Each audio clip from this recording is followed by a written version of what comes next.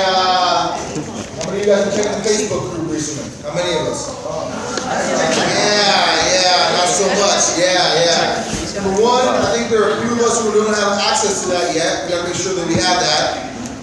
Facebook moderator. And make sure that we're 100% on that and listed and enrolled in that.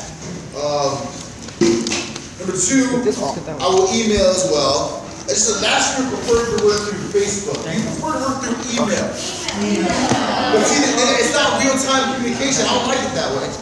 I think I want to be kind of a jerk here and make you do it my way. It's better. Because you can have Facebook right there in your hand right now, Betsy. Looking at notes. Right now. Scrolling, looking at old threads of notes, get ready for a quiz. Which is going to happen soon. I want to get you exposed to the style of questions that you're going to have to endure, and I use the word endure purposely, this year in this course. And I want you to see it, and again, I mean, we're approaching a point here where if you want to bail out of the airplane and pull the parachute, it's coming up. We're rapidly approaching that elevation, the altitude, you know? Otherwise, it'll be too high and you can't jump out anymore. Pressure differences, rapidly falling, the quick deflation of your lungs, it won't be good. It's going to be like, it's like a reverse side of the bend as you get underwater and dive too fast. Anyways, lethal, that's my point. It's bad. Okay, so we need to figure out whether you want to stick or not. Now I got to figure out whether I want to go out there and reach in my bullpen and grab some new people. I don't know. I got some pre-qualified other people, itching, scratching, climbing, killing to try to get in here. All right. So that's why tomorrow at the end of the day, although some of you will be absent, who are the volleyball players again? So okay. So you'll be leaving when exactly? At the beginning of the period, mid-period? League game or no? Yeah. League game? Probably mid-period then. Okay. It's me and Billy. Oh, you're not going? Okay. He's lead team manager, thank you very much. You're important too. I think you're going to miss the last because the game says 30. So. That's savage. You're going to miss most of the class. We'll figure that out later on. Maybe you have to come in and the next morning or something like that. And hopefully your peers will not leak like a poorly built faucet and information to you. I'm going to trust that. Okay. Hey, is it tomorrow Wednesday's schedule? Oh yeah. Oh, Wednesday's schedule was saying today. So you might be able to hear from the first part of class then. You might leave at 1. Therefore, you get the first half. That is good. Damn. Don't you hate it when Christine makes sense? Damn it. Damn it. I almost had another calm.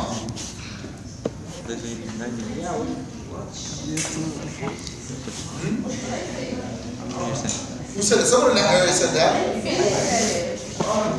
Well, that's fine too. Well, I like when you make sense. Just be in check. Oh, just? Now, guys, don't expect to. I think you guys have you're in elevated status where you listen to everything I say. In fact, you record everything I say. Kind of creepy, all right? You can. You have to legally tell me you're doing it though. Otherwise, I can sue you.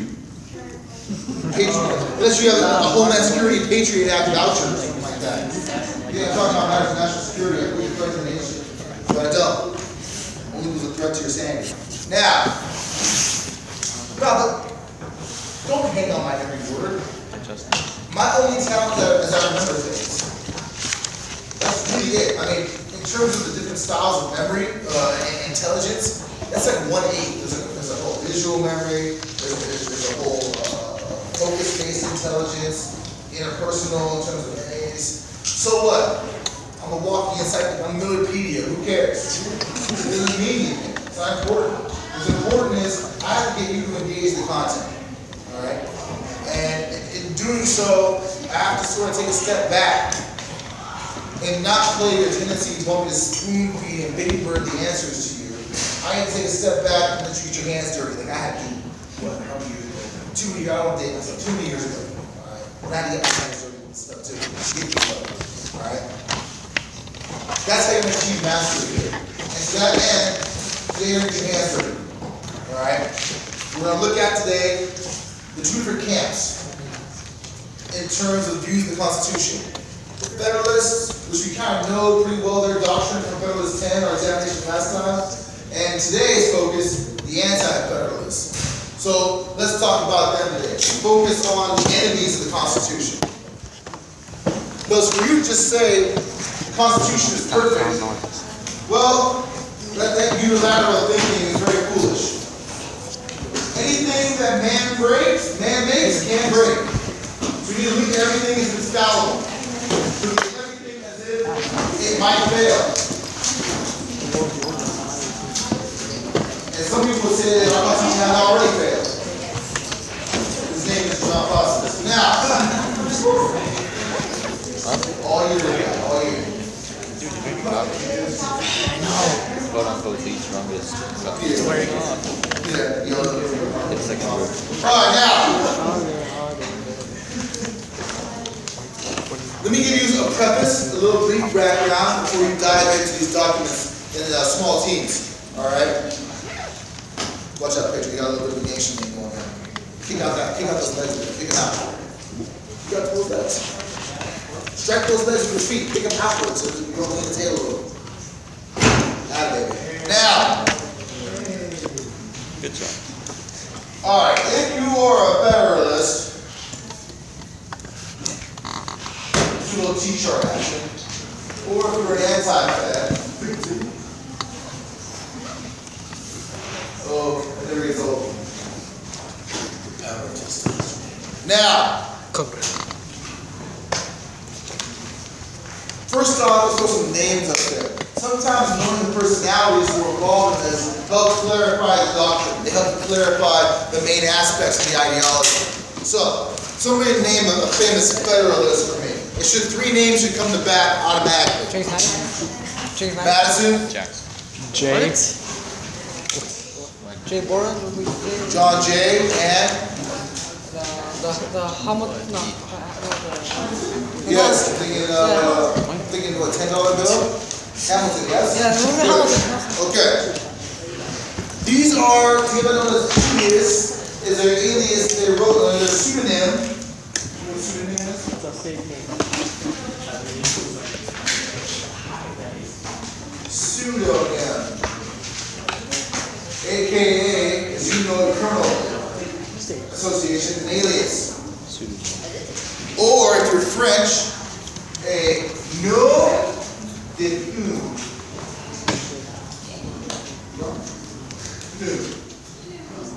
Pen name, alternate name, or other name, and fake name used by a criminal. Why would the officers of the Federalist Papers want to use a pseudonym? Why not come out and say, hey, this is James Madison. This is what I think.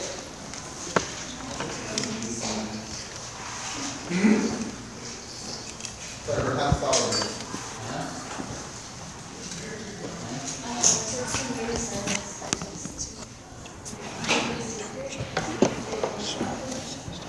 Interesting, so possible word retaliation. Interesting. And to be afraid of retaliation, that will imply what? That the Constitution, a bit controversial at the time? I would say so, yes. I mean, remember, here's the whole idea of a more perfect union, the ultimate scam by Madison. The articles are great. We love them, but this is even better, you know? It's very interesting how they did this. Everyone in America thought that the actual convention would... Okay, just random twerking on now. Everyone thought the Constitutional Convention was going to be for the process of amending the articles, not obliterating them, starting from scratch. Therefore, when you emerge with this whole new government plan, the people of America might be a little bit miffed at that little white lie by the people of the convention. That's one way. That's one reason. Carlos, you got a thought? Well, it's sort of related. It's just that they would lose their following. You know, all that, I would say, time they spent trying to gain support. Interesting. Here's this big effort on the part of framers by coming out in public in a stage name sort of situation and espousing the virtues of the document. Therefore, they're kind of covering up their tracks. Maybe if it fails miserably and they have to go back to the articles, the name James Madison can still have some real gravity in the political circles of America. Whereas if he wore the badge, I'm a constitutional guy, I'm Mr. Constitution, and the Constitution crashes into the mountain, so to speak, then his name goes with it. So by shielding his name, he's somehow preserving possibly a political career if something goes wrong with the Constitution. That makes sense. A lot of people have written very outlandish works of literature and done so under pen names. Anybody here read, or seen Alice in Wonderland? Yes. Lewis Carroll? Mark Twain. Mark Twain? What's his real name? I don't know. Samuel Clemens. Learn that for Jeopardy when you go on and win that 10 games in a row. Now, so we have Madison, we have Hamilton, and we have Jay. All right. These people again form Publius. Wait, what does that mean? Publius, man of the people. The people. Is it Publius? Again, very strategically chosen that name because that makes it seem like the majority is with them. Could have picked any different, Roman character. And again, we're harkening back to Rome as the last living republic on earth before America was reborn as such after the Constitutional Convention was the Roman Republic before Julius Caesar took over. Well, tried to, and then was killed. And then the collaboration of Lepidus, Octavian, and Mark Antony defeated the other triad of Pompey, Brutus, and Cassius. And then Octavian was installed as the first emperor, and now known as Augustus.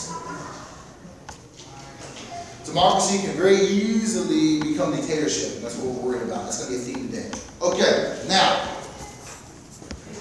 over here.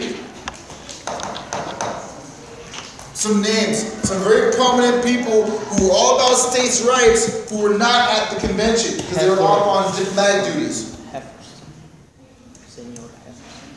Our favorite race mixer himself, TJ, Thomas Jefferson. He wrote a document in the Declaration that was all about liberty, all about freedom. Now, his own protege, his own little Jefferson Jr., Madison, remakes the document based on stability and order. Oh, he must have been bitter. But luckily, he was in Paris serving as Minister of France. Having a good old time. You should read about that. There's whole books written on his Paris experience. It reads more like TMZ than actually political documents. Also, an individual who I think in history gets a bad rap, a bad reputation for being better at consuming alcohol than being a statesman was Samuel Adams. One of the key members of the group of him, John Hancock, and some other individuals like George Washington pushing for independence. Their push for independence is not that far away, really, guys. We're looking at a matter of maybe, 15, 14 years? Wasn't that long ago that people like him were pushing for freedom, and he's going to squarely come down on this side. Speaking of people, the patriots like him, let's talk about good old give me liberty or give me death himself, Patrick Henry. We'll throw him in here. They asked Patrick Henry to come to the convention. He flatly refused. He was a real piece of work, apparently. He went into like that. He's a very powerful orator. So he tended to keep his spot. So here we have the sides are drawn. Alright? Now it's all about what their doctrine's all about. Change colors if you have that ability. I do. Talk about the main concepts. We talked about exactly what these people were all about. We're talking about stability. We're talking about order.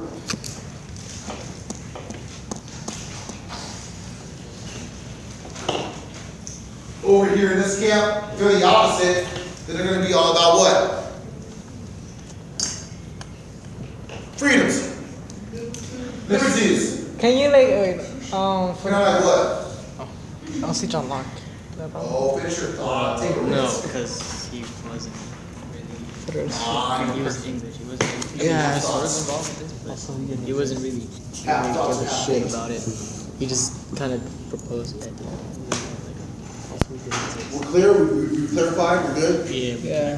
Fine then. Took my job away from me. That's messed up. Now, the Federalist vision of the United States, what they're all about. What they want to see is a powerful commercial and industrial society based on urban cities. That's what they want. They see America, and they already like places like New York City. They love them from Philadelphia. Boston, oh, they love Boston. Even down south, Charleston, the only deep water port they really had there until they started developing Florida more. All right? We're looking at a commercial center, a center of industry, and an urban-dominated society. They love commerce and industry and urban centers.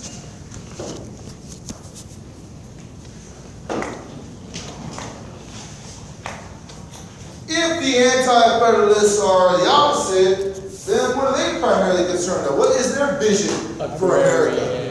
Raise a hand. Ooh. Your hand up. DQ, you got this? Was it agriculture side? There's a word for that. Agriculture society, those are two nouns together. Say the word agrarian. Agrarian. Agrarian.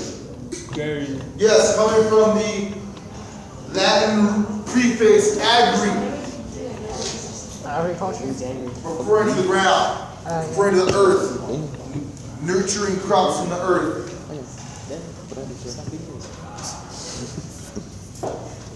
Agriculture implies that you're living off the land.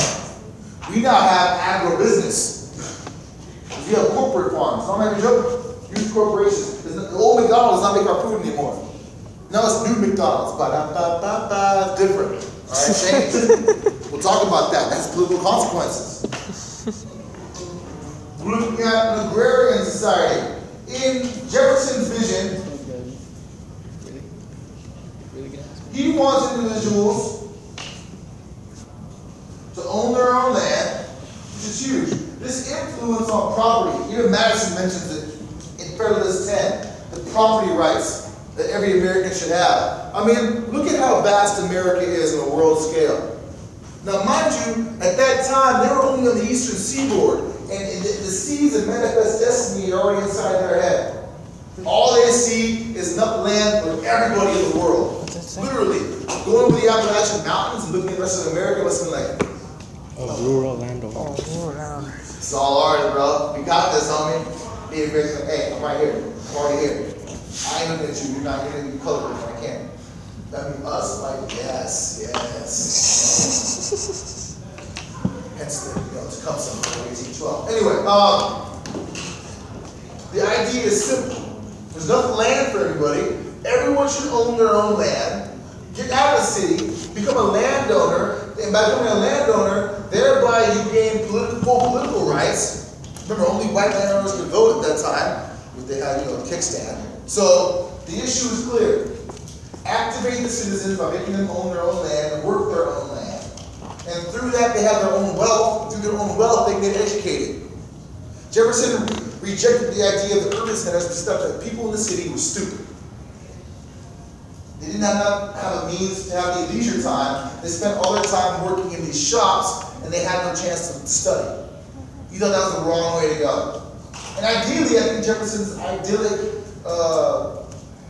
guys know what the word idyllic means? Ideal? Explain it to me. Ideal,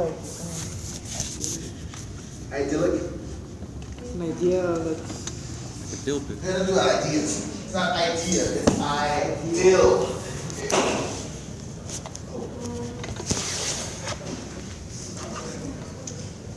Do you know what kind of a poem an ode is? No way. Yes. So what was that it was a dedication, a tribute, a shout out, right? The poet Keats wrote many odes to many things. So did John Donne. Ultimately spelled with a U or an O, depending on whether you were in Great Britain or America. All right. Idyllic. Ode to the trees, ode to the river, whatever, a dedication, a shout out, boom, boom, boom. All right. An idyll is a kind of poem specifically about the beauty of nature. So it's not that you can do an ode to anything, but an ode to nature is an idyll. So the word idyllic means something utopian involving nature. That's what Jefferson thought America could be. Like a hanging gardens of Babylon for everyone. We could all live in. And he saw the people who want to spoil that by adding this big, remember the city was a dirty, filthy place back then too. Open sewers, rats running around, big pile of trash everywhere. It's not a clean place to be. He saw that being an undoing of his natural dream for a landowning, peaceful, prosperous America, where all of us are going around with straw hanging out of our mouths, wearing overalls, with dirty fingernails. That's awesome. Hey man, that's the earth. Can't be that dirty. Now, the vehicle to achieve this transformation, if you're a federalist, it's going to be the national government. So this much more favors national power, federal government power, over state power. Because the states were already kind of idyllic. It would take the coordination of the national powers through the interstate commerce powers to transform America, to boost up the commercial sectors, the industrial sectors, to get to where Hamilton really wanted to be. And in reality, it's really Hamilton's baby, this point. He's the real engine behind all this. Over here, the master of states' rights himself, TJ, he's all about state power. He has a distrust of national power. National power is too far removed from the people. The states know the people better. The states should be the ones running most of the game, according to him.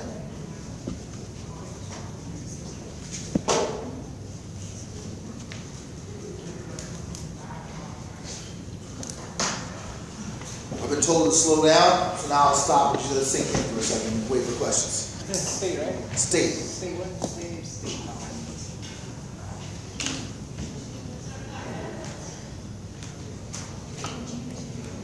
Percolate knowledge, sink, Synchronize. absorb, filter.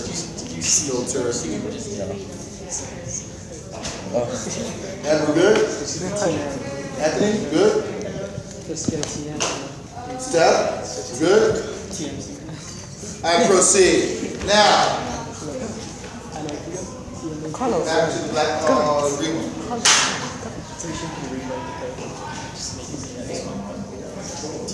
All right, now, let's talk about the Constitution in particular. How this relates. Obviously, the Federalists won out over the anti-Federalist voices when we're looking at the convention. The Constitution, as we've seen, definitely favors the national government over the state governments. And it's partially the anti-Federalists' own fault. They should have been there. They should have demanded to be in that room. Let's think of this. Let's say I go off to make copies or whatever, leaving you in the assignment, and when you come back, you've all decided that you want to have, I don't know, a pizza party at some point. Yeah, shower. Usually, you heckle me after the example, not during. So then when I come back, you say, guess what, Miller? We decided, boom, pizza party. And I start trying to veto it, like, no, we can't do that. I like burritos instead. What are you doing? What right do I have to change the outcome of what you all decided? Assuming we're all equals. Good job. That's good. That's a good point. Assuming that I've fostered this environment of equality among all of us. I don't, right? Why don't I, Carlos? Why do I have no say in your decision? majority says that pretty much the majority's kind of overshadowed. And where was I when we made the decision, when we voted on this? It was a way. I was not in the room. I wasn't here. That's why we always say the first thing you vote with is your feet. Being physically present is the most basic aspect of democracy. People in the room tend to make decisions. Now everyone says, well, Miller, did Hamilton purposely not invite some people? Probably. He's smart. That's what I would have done. If you know someone's going to hate your idea, do you want them in the room to shoot you down in front of your colleagues? Hell no. But you need some of them that they're backing at least to legitimize what you're trying to achieve. People in the middle, people who are like, I don't know, I'm kind of torn, would be people like Benjamin Franklin, for example. Not a voting member of the convention, but there to serve as the president of the convention to give it legitimacy. Franklin was by far the most famous American after he conquered lightning and whatnot, proved that lightning is electricity. He's well known. His almanac is the best-selling book in America. To have a superstar like him in the room helps to legitimate what's going on in that room. So people like Franklin are kind of in the middle. He will be a voice to soothe and calm people down when it gets all heated.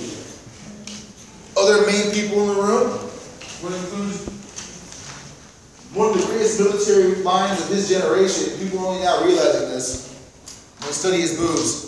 The illustrious George Washington. Again, he doesn't really have a stake in either way it goes. He just wants to see the articles improve. As America's most respected military leader and whatnot, he's seen America being trashed in the world scene due to its ineffective articles government. He just feels shame. He's like, we gotta get better, boys. We gotta do this. Something has to get better. I didn't lead people with their debt to be maimed by cannon shells and whatnot, and be run through with bayonets and go against German mercenaries just so that we can be a laughing stock of the world. We deserve better. And by me being here, and my boy Ben Frank being here, now the whole world's watching. Like, whoa, all right, the heavy hitters in America are reorganizing stuff.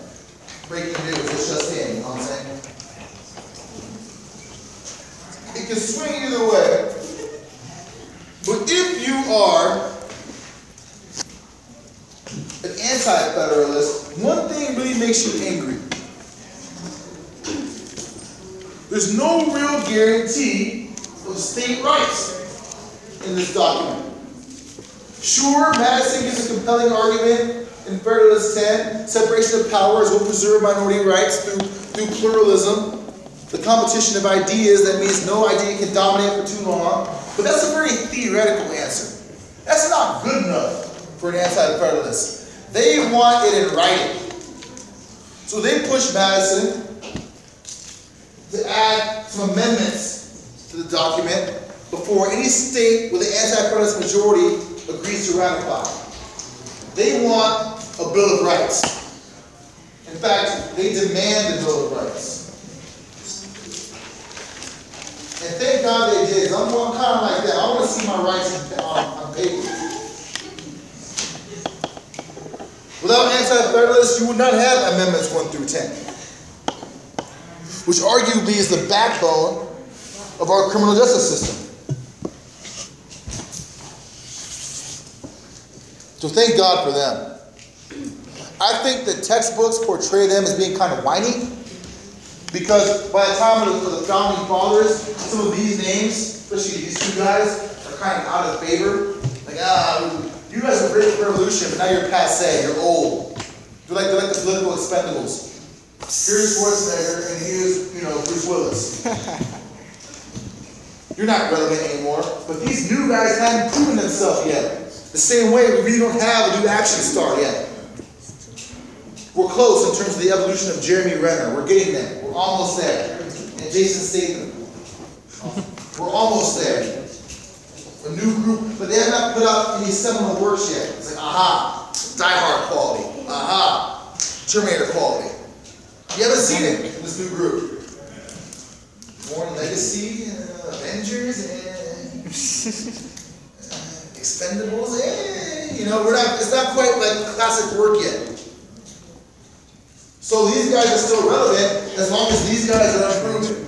And they use their last withering political power just far enough to secure a Bill of Rights. But they still distrust the Constitution. They smell elitism. They smell money interest. This is the very beginning.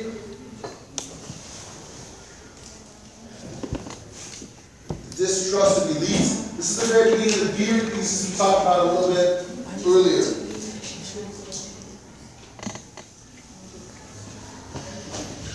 Over here, the Federalists say, no, man, separation of powers and checks and balances will be good enough. But of course, they eventually yield. Madison gets kind of turned by the side over here and floats to the middle himself to form a compromise to write the Bill of Rights himself.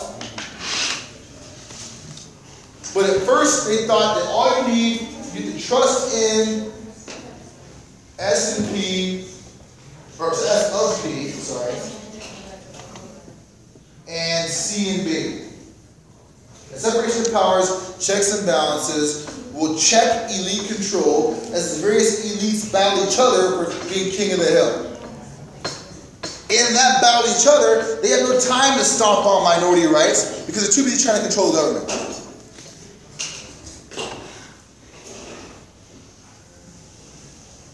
And with the Federalists distrust, if they distrust the elites, the Federalists distrust whom if they're the opposite?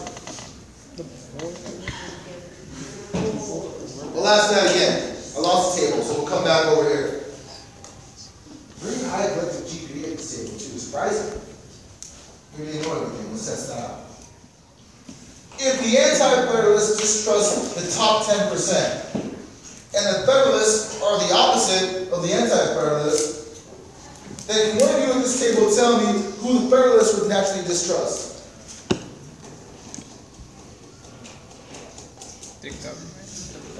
Simple logic. Anti-Fed hates elites. Fed being the opposite, will hate the opposite of the elite, yes?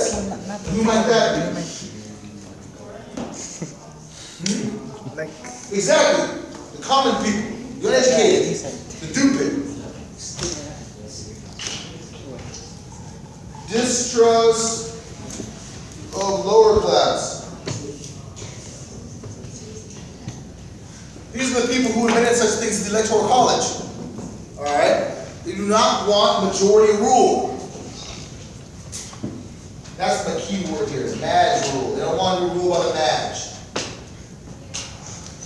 Now, we've read Federalist Papers, at least one of the seminal works, number 10. Have you heard the word Seminole before? And I don't mean like a Native American from Florida. That's a Seminole, it's different. Seminole.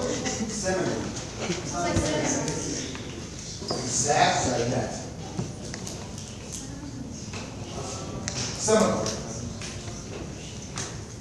In a seminar, what do you do that? About what? Some central topic, yes, central theme, right? And you're devoting that to only that theme. No seminars are on random whatevers. Seminars are very focused. A seminal work is the same way. It's a work that embodies the essence, the focus of a larger group of topics.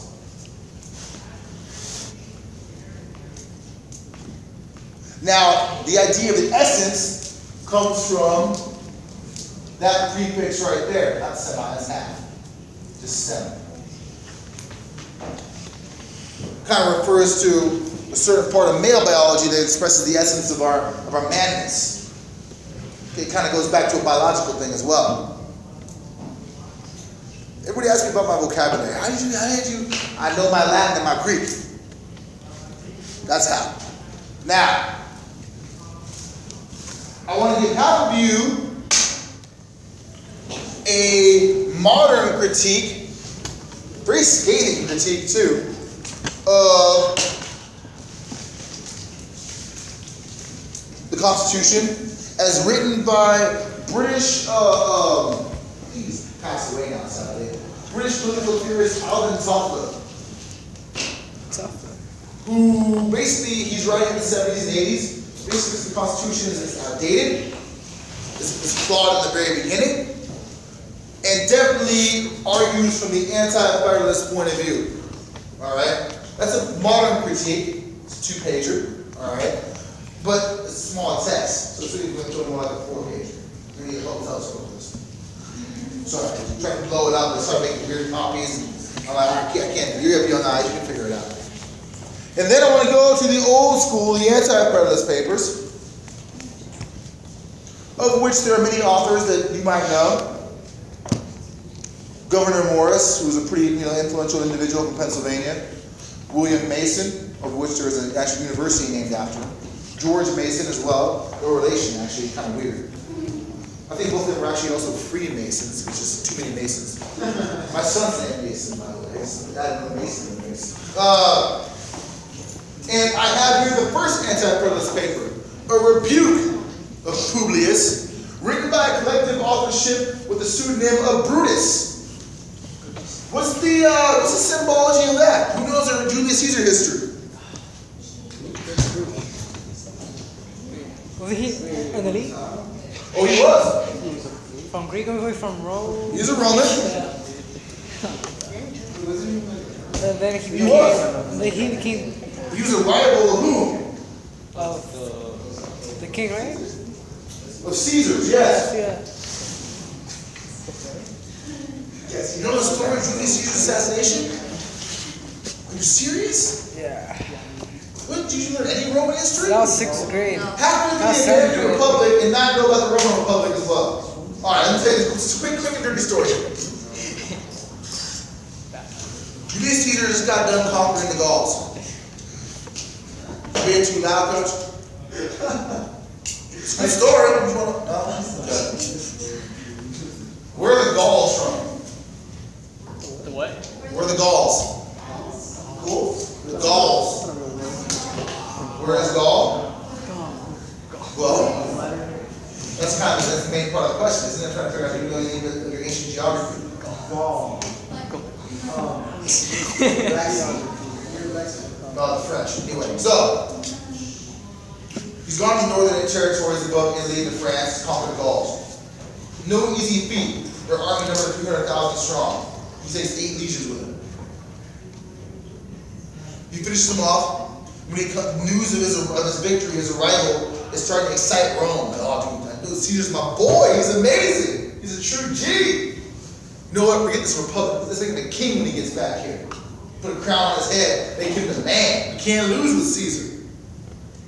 So then all the people in the Roman Republic Senate, all the other elites who were vying for the same control of the Senate, become very jealous of our boy Julius. Very jealous.